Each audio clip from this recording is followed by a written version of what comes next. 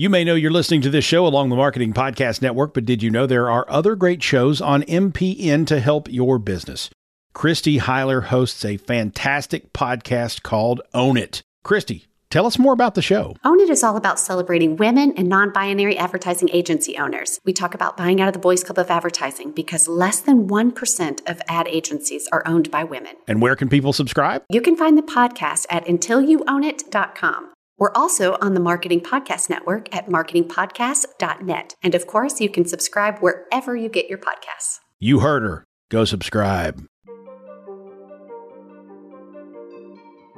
Hey everyone, I am Patrick Casal on the All Things Private Practice podcast. Today we're here with Jeff Guenther, co-founder of Therapy Den. He is a licensed professional counselor in Portland, Oregon, doing some really cool stuff out there. Also has an incredibly truthful and hilarious TikTok account that I recommend following. And we are going to talk about private practice fears today, startup fears, funny stories that have happened to both of us along the way, and experiences that were really real and really terrifying at the time, but we pushed through them and got to the other side. So if you're listening, feel free to download, subscribe, share wherever you listen to podcasts. Jeff, I'm really happy to have you on after we did that webinar series the other day. Yeah, I'm super excited to be here. I love talking about private practice and being in a private practice. That's the main thing I do, even though there's a ton of other things that I like to do in the mental health community. But that's like being a therapist and having a private practice is the thing that grounds me every week so that I kind of like know what I'm doing. I'm seeing the same clients over and over again. It's probably the most fulfilling part of my career. So I'm really happy to talk about it. Great. Wow. The most fulfilling thing in your career. That's a big statement. And I think that's really true for a lot of us in small business ownership. So Jeff, how long have you been in private practice? When did you decide you wanted to do this and how long have you been doing it? Yeah, well, I got my degree in marriage family therapy from USC in Southern California in 2005. And it's a little tricky, a little cumbersome to like start your private practice, launch your private practice in California. So there was some appeal moving outside of California up to Portland, Oregon. So got my degree in 2005. 2 weeks later, moved up to Portland, Oregon. And you just have to kind of like rent an office space, hang up a little shingle and say that you're open and get a supervisor, of course. So I started my practice back in 2005 and it's been a while now. Wow. Yeah. So in 16 years, it's still the most fulfilling thing that you've done. Yeah, it's the most fulfilling thing. It's the thing that I've like learned the most when it comes to like learning about myself or just, therapy skills, how to connect with people. It's the most fulfilling because you can actually like see the growth in people and that feels really good. Although there's been, in grad school at USC, I kind of focused on working with like kids and teenagers, mostly middle schoolers. So when I was in California and I had my first little internship, I worked with these like Venice Beach punks, these like little tiny emo kids that had hair in front of their face and they were little turds, but like I liked them. They just didn't want to go to school. And so they talked. Right.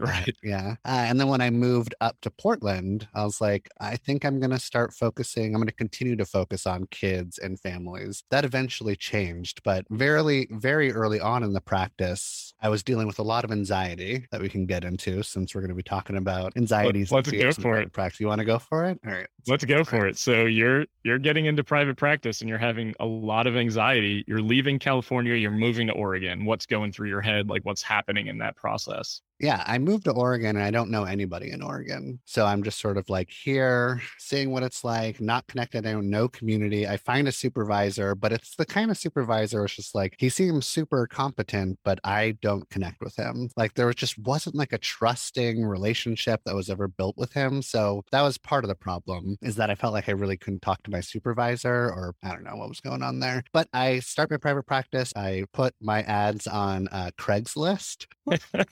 Did you ever do that? Did you ever like advertise your practice on Craigslist? I'm going to say no to that. I also want to I want to say I graduated with my master's in 2015. So I definitely did some stuff on Craigslist, but it was never business related. It was like, I'm looking for a place to live. I'm doing other things. So you're advertising on Craigslist.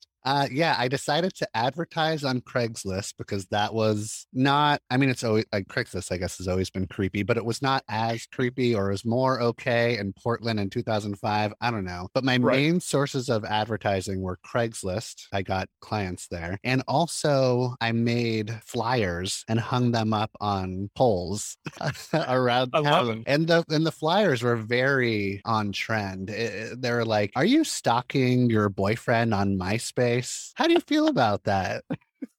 Lots of MySpace references. Anyways, I start my private practice, get some clients from Craigslist. They start coming in. I have like 4 or 5 clients. And I'm like somebody who can kind of suffer from anxiety here or there. Like, I'll get like a little sweaty or my heart will start racing, like real normal run-of-the-mill anxiety symptoms. And I start seeing my clients. And all of a sudden, while I'm seeing them, I think the first session, I'm just like, I have no idea what I'm fucking doing here. Like, I like have prepared. I saw these little middle school turds, these 12-year-olds, where I just like had to listen to them bitch about school. And I was like, yeah, school sucks. Sorry, you're 12.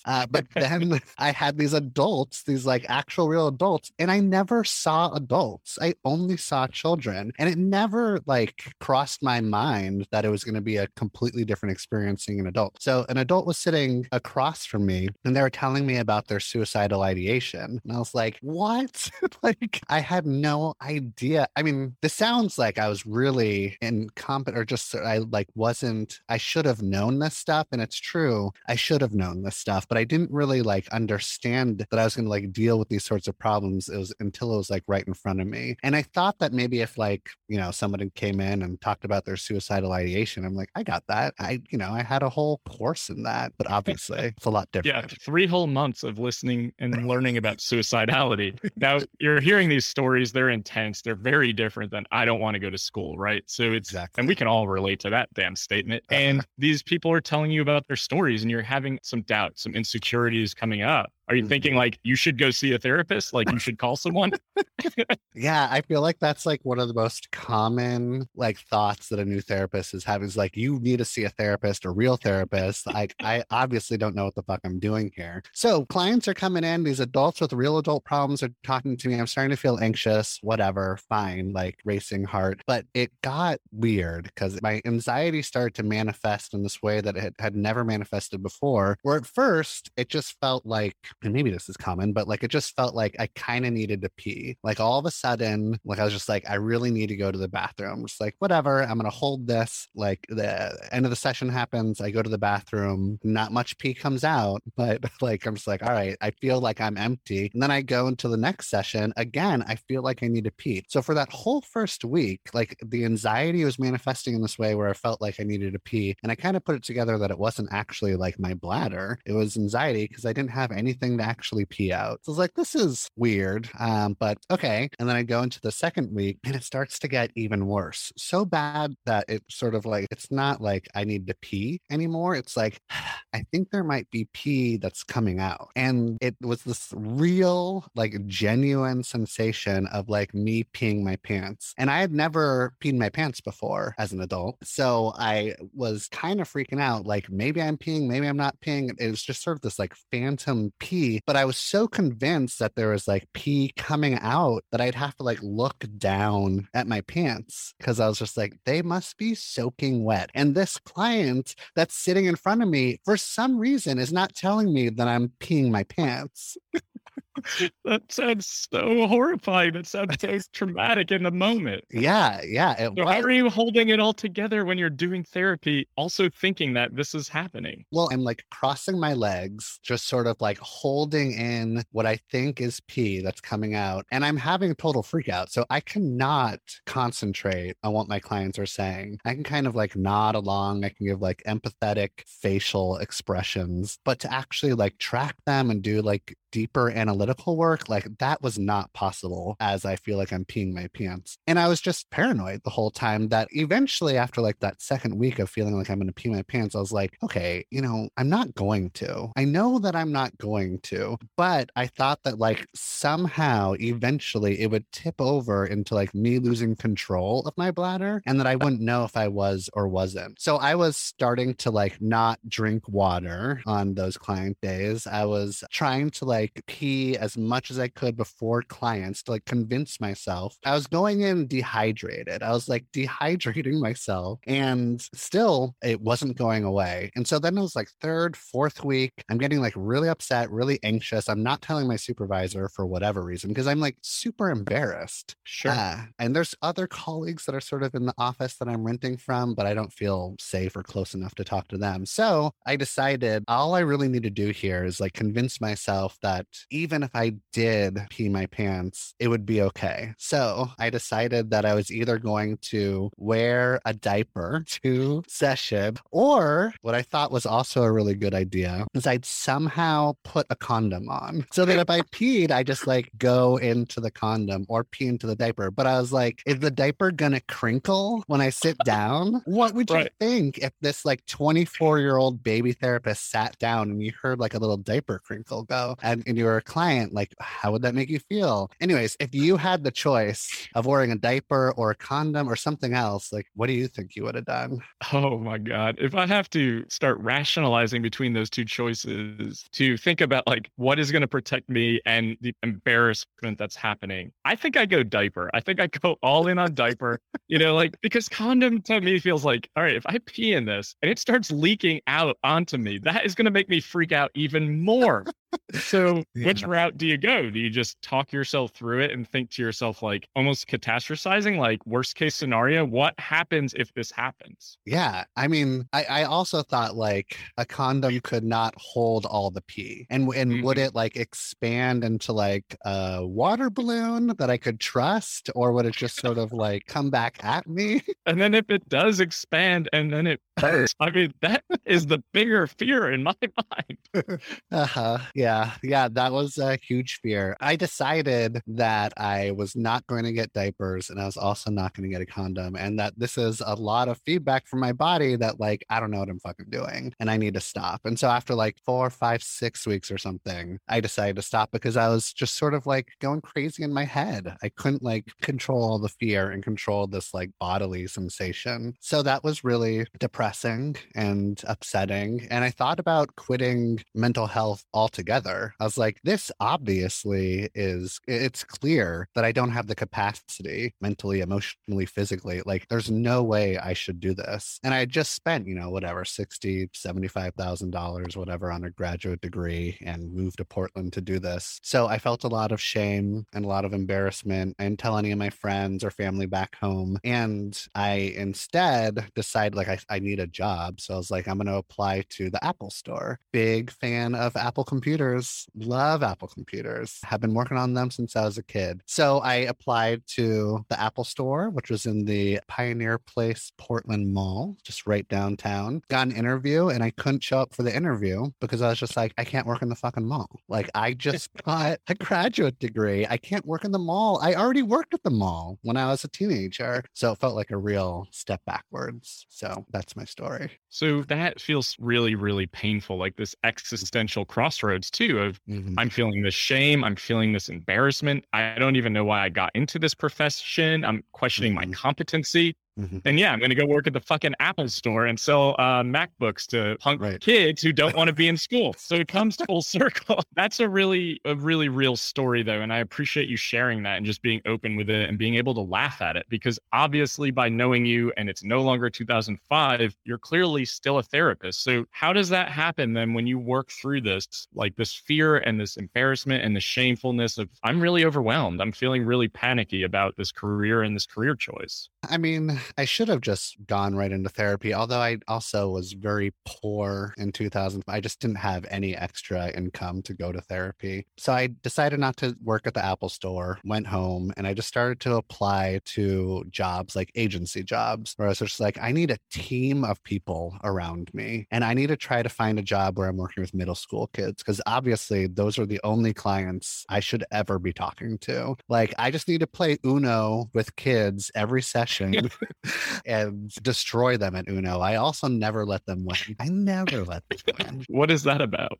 Just is that really competitive edge coming out? Like I have to crush these kids. Yeah. I mean, I really enjoy winning. I also have this, I believe in the phrase like, oh, this sounds horrible, but if you're not cheating, then you're not trying. Like, so I'd also do like they're cheating, obviously. I'm going to do some cheats too. It was a whole thing. That's a different podcast episode. But instead, I did get a job working at a middle school where I was like seeing little middle schoolers. And so I really just sort of like decided, and instead of like growing in a way where I'm just like going to try to grow and see adults or see different types of clients or couples or whatever it was, I was just like, I'm going to stick with the people, with the kids that I know. And I worked there for a couple years just seeing middle schoolers. And then it naturally, like I would like talk to their parents and I would do like one-on-one sessions with their parents. And I had like a lot of, I had a supervisor and other like counselors in the office with me. So it was just sort of like a natural progression until I felt more comfortable. And then it turned out that like I also started like teaching parenting classes and I really enjoyed that and doing family therapy. But through that family therapy, parenting classes, I like soon-ish found out that I hate working with parents. And it wasn't because I was like not good enough. It was just like they suck. You feel me on that? Parents I doesn't feel work. you on that. Parents are the worst. I always think about why do I not like working with kids or teens or even young adults whose parents are paying for their therapy? Because parents are the fucking worst. Like, Yeah. I don't want to deal with it. So you're No, working okay. and running these parenting groups. You're working at a school. Okay. Mhm. So you're building your confidence up in this way. I'm building my confidence up in that way, but I'm like now getting sick of playing Uno with the kids. I'm too good at Uno. Like I've peaked. This isn't interesting. It's like Michael Jordan. I was the Michael Jordan of Uno. You probably like everybody heard about me in Oregon. I was amazing. But I was like, I don't want to play Uno. I don't want to like work with these kids. I also don't want to work with parents anymore. I really just want to work with like young adults in their 20s or maybe 30s that are having these like existential crises or my life isn't what I thought it was going to be, lots of like relationship, anxious attachment sort of things. And that's what I eventually went into. So I was like freaking out at first, thought I was going to like pee my pants, eventually just stuck with the clients that I knew that I felt competent with. And that just sort of like naturally started like opening doors for me to like work with different clients. And I also finally like got my own therapist and was able to like work through my own shit, Yeah. It's a really wonderful story and coming full circle to that too, of like, I took a leap of faith. I left California. I moved to Oregon. I'm posting in Craigslist looking for clients, potentially about to get murdered. I start to have this major panic and anxiety and experience that makes me question my identity. Am I at an existential crossroads? I've got to go beat some kids at Uno and draw four over and over and over again. And now you're here and you've been in private practice ever since. And it probably never happens if you don't take that leap of faith and embrace that fear in the first place, I imagine, because moving out of state is scary enough. Yeah, moving out of state was scary. Being a therapist in the first place was scary. And it prepared me for like, obviously, like there was more fears and anxieties that I felt as I continued to be a therapist and that I'll still feel to this day. But I know that I've gotten through them. And even ones, like, so eventually I stopped working with the middle school kids, went back into private practice and started my own thing. And there were some surprises there that I wasn't expecting. And it usually came up in the form of like a client would present something to me and I'd be like, I got nothing for you. Like, or I was really scared. Like a client would be like, they would admit that they did a murder or something. Like, and I was just like, what? Like, I don't know how to deal with somebody who's like killed somebody. That was a real thing that happened. I was just like, nobody prepared me for that in grad school or any supervisors. So it's just sort of like this panic of like, I can't treat them. And I don't know if this is a good idea or what you have done yourself, but like whenever I was scared, I was like, I'm just going to go back to my core competencies and try to work with clients that I know that I'm really competently like fit for, which sounds like a good idea. But even if you work with those clients that you feel like extremely comfortable with, they're going to bring in shit that you're not prepared for and that you have to grow for or refer them out if you're really not a good fit, obviously. But it's just sort of like being a therapist, even seeing like the ones that you feel like you can treat the most, you're going to grow whether you like it or not. What usually happens first is that like I panic, I'm afraid, I don't feel like I can do anything. And then I learn and I feel a lot better. Sounds like that panicking and shame response really takes over too. And I do think going back to core competency for sure, I think that's really common, especially for newer clinicians who are still growing and evolving. I think we lose sight very often that we're really holding space for people. And like, if all we can do is just show up and hold that space and just be there for that person, I don't think we always know the answers, right? Like we don't know the answers in some of those situations. And some of them really take you by surprise, like murder and others, other really intense events that happen to humans. And this field is so fucking hard. So your ability to go through your own shit, right? And work through it and show up, that's a testament. And that probably created more authenticity and more rapport with clients who are also really struggling for you to say, I know what it's like to have a hard time. Yeah. I don't know if this is a real stat or where I heard this stat, but there was something I heard probably in grad school that like the relationship is 80% of the healing. That like really, you just need to have a really good relationship. And then the 20% are like the techniques and the interventions and all that stuff. So like you're saying, if you can just connect with your client and hold space, there's so much healing. So when all else fails, I just fall back on like my relationship, my good, trusting, healing relationship that I have with my clients, and voila. Like, yeah, it is good enough, and I think we lose sight of that so often because we're constantly critiquing ourselves and holding ourselves to standards that are unrealistic. But I think it also is humility too. Like I want to be able to do a good job for my clients. I want to be able to show up and not do harm. And I think if you're thinking that way, then you're not doing harm. Like if you're intentionally being mindful of, I don't want to harm my client, I want to be the best version of me for them, then you're already doing the right things. It's just about being more comfortable with hard conversations. And that comes with time.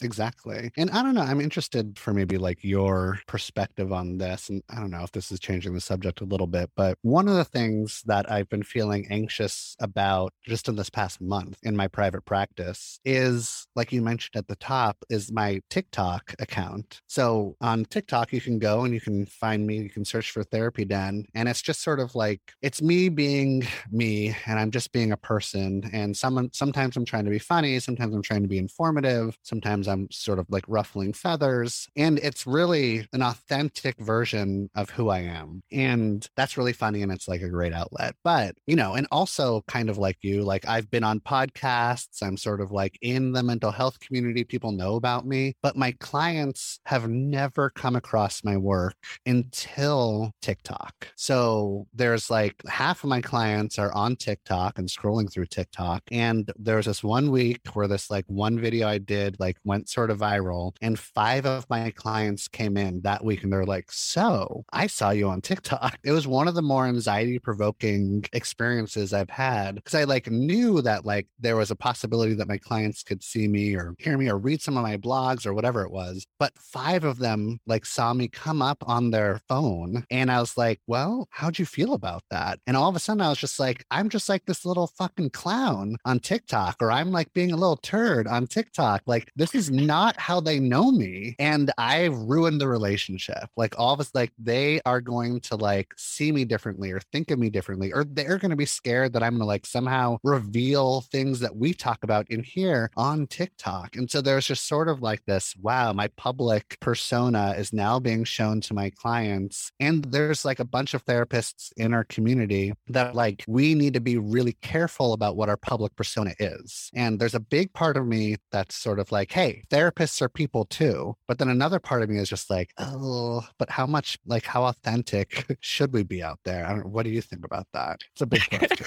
It's a big question. So I would love to know how you responded to that in a second with them coming in and like bringing that up. But yeah, you're so right. Like there is this balancing act of we are expected to act in a certain way as mental health therapists in our industry. I think society expects us to act a certain way. Our profession does. And for those of us who are trying to do things differently and be more authentic, it can certainly create and elicit a response from people who are like, you're definitely doing things unethically or wrong, right? Like we love to throw the unethical word around. So I always think like it's a balancing act. Like even in terms of disclosure, I'm not telling clients my entire life story for the purpose of like self-serving. But if I can disclose my story so that they feel supported, normalized, and validated, and have a light at the end of the tunnel, then I think it's a positive. Same thing for TikTok, right? Like you have other outlets and personalities other than like, I am a therapist and I work for my private practice and I own Therapy Den. Like you have other hats and you have other roles in society and you're a human being. So I like the statement you just made, like therapists are people too. Like therapists are out there doing crazy shit on TikTok anyway. So why does it matter if therapists are also talking about what it's like to be a therapist in the therapeutic setting? Because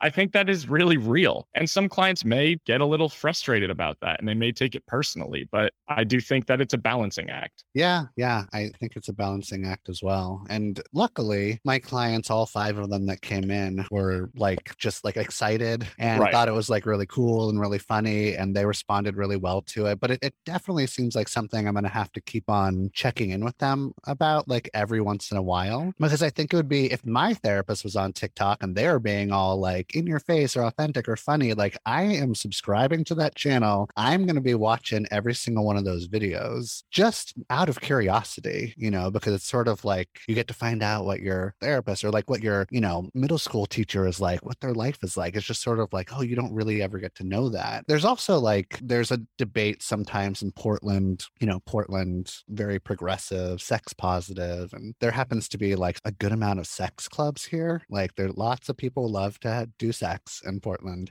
And there's a lot of also like, there's a lot of sex therapists in Portland. And there's some sex therapists that are just like, hey, we're going to go, like we like to go to the sex clubs and we're going to go to those sex clubs. And if our client sees us having sex, that's okay. And other sex therapists or non-sex therapists are just like, no, this is so not okay. And if you were ever going to go to a sex club, go up to Seattle, like get out of Portland or go down to San Francisco. And it's such an interesting debate where like a lot of those sex therapists that go to sex clubs here in Portland are just like, you know what? I'm a person too. I like to do this. Like if a client saw me, like that's okay, or that's something we can process, or I'm going to like let my clients know that they might find me there or something. But you know, there's a lot of debate around that. So I just like find it fascinating that I don't think it's black and white. You know, I think that we do such a good job of compartmentalizing and making everything black and white and failing to remember that there's gray area in life and there's gray area in our profession. And I always bring it back to client harm. Like if we're not intentionally trying to do clients harm and we're not, you know, revealing their secrets and keeping their confidentiality, I mean, at the end of the day, when do we get to also be human beings and also go out in our communities and do the things that we enjoy doing? I mean, I work with addiction. If I go out to have a beer and my client works at the restaurant because it's a small city, it's these weird things that happen. And like, I don't acknowledge the relationship. I've had clients try to buy me rounds at bars that I've gone to. And I'm like, no, bartender, like, please don't allow for this round to be purchased on that person. Like, but like, then how do I have that conversation with the bartender? Right. Like, why are you turning this down? Well, I can't have that conversation. It's just, our work is messy. I think that what you're doing is really valuable to the community in a lot of different ways. I mean, you run a platform that is really geared towards inclusivity and anti-racism and sex positive population. And I think it's really important to have what you're offering because we need those spaces too to combat the other side of it, which is like absolutely fucking not. Like we're not here for any of this. Yeah, exactly. And that's also like I run Therapy Den and we have that mission and we also have a voice and I get to be like the voice of Therapy Den. And I love how I'm just like really putting it out there, and all the other therapist directories, or maybe at least most of them, like they don't have an authentic voice. It's fucking boring or just real standard or something. And that's not interesting. That's not attractive. That's not the way the world is going. It's not. And it's not the way the world of psychotherapy is going either. So if you were to say, who's the founder of Psychology Today or Mental Health Match or whatever, I don't know the answer to that. Who knows? But people know the answer of Therapy Den because you're out there, you're in the communities, you're responding to things that are controversial, you're being real, and you're walking the walk because you're backing it up. And I think that is really impressive to put yourself out there like that and say, I also run this thing that a lot of you use. I think we attract and repel, and we attract what we put out. We attract when we're working within our value system, and we repel people who don't feel that we are in alignment with theirs. And that's okay.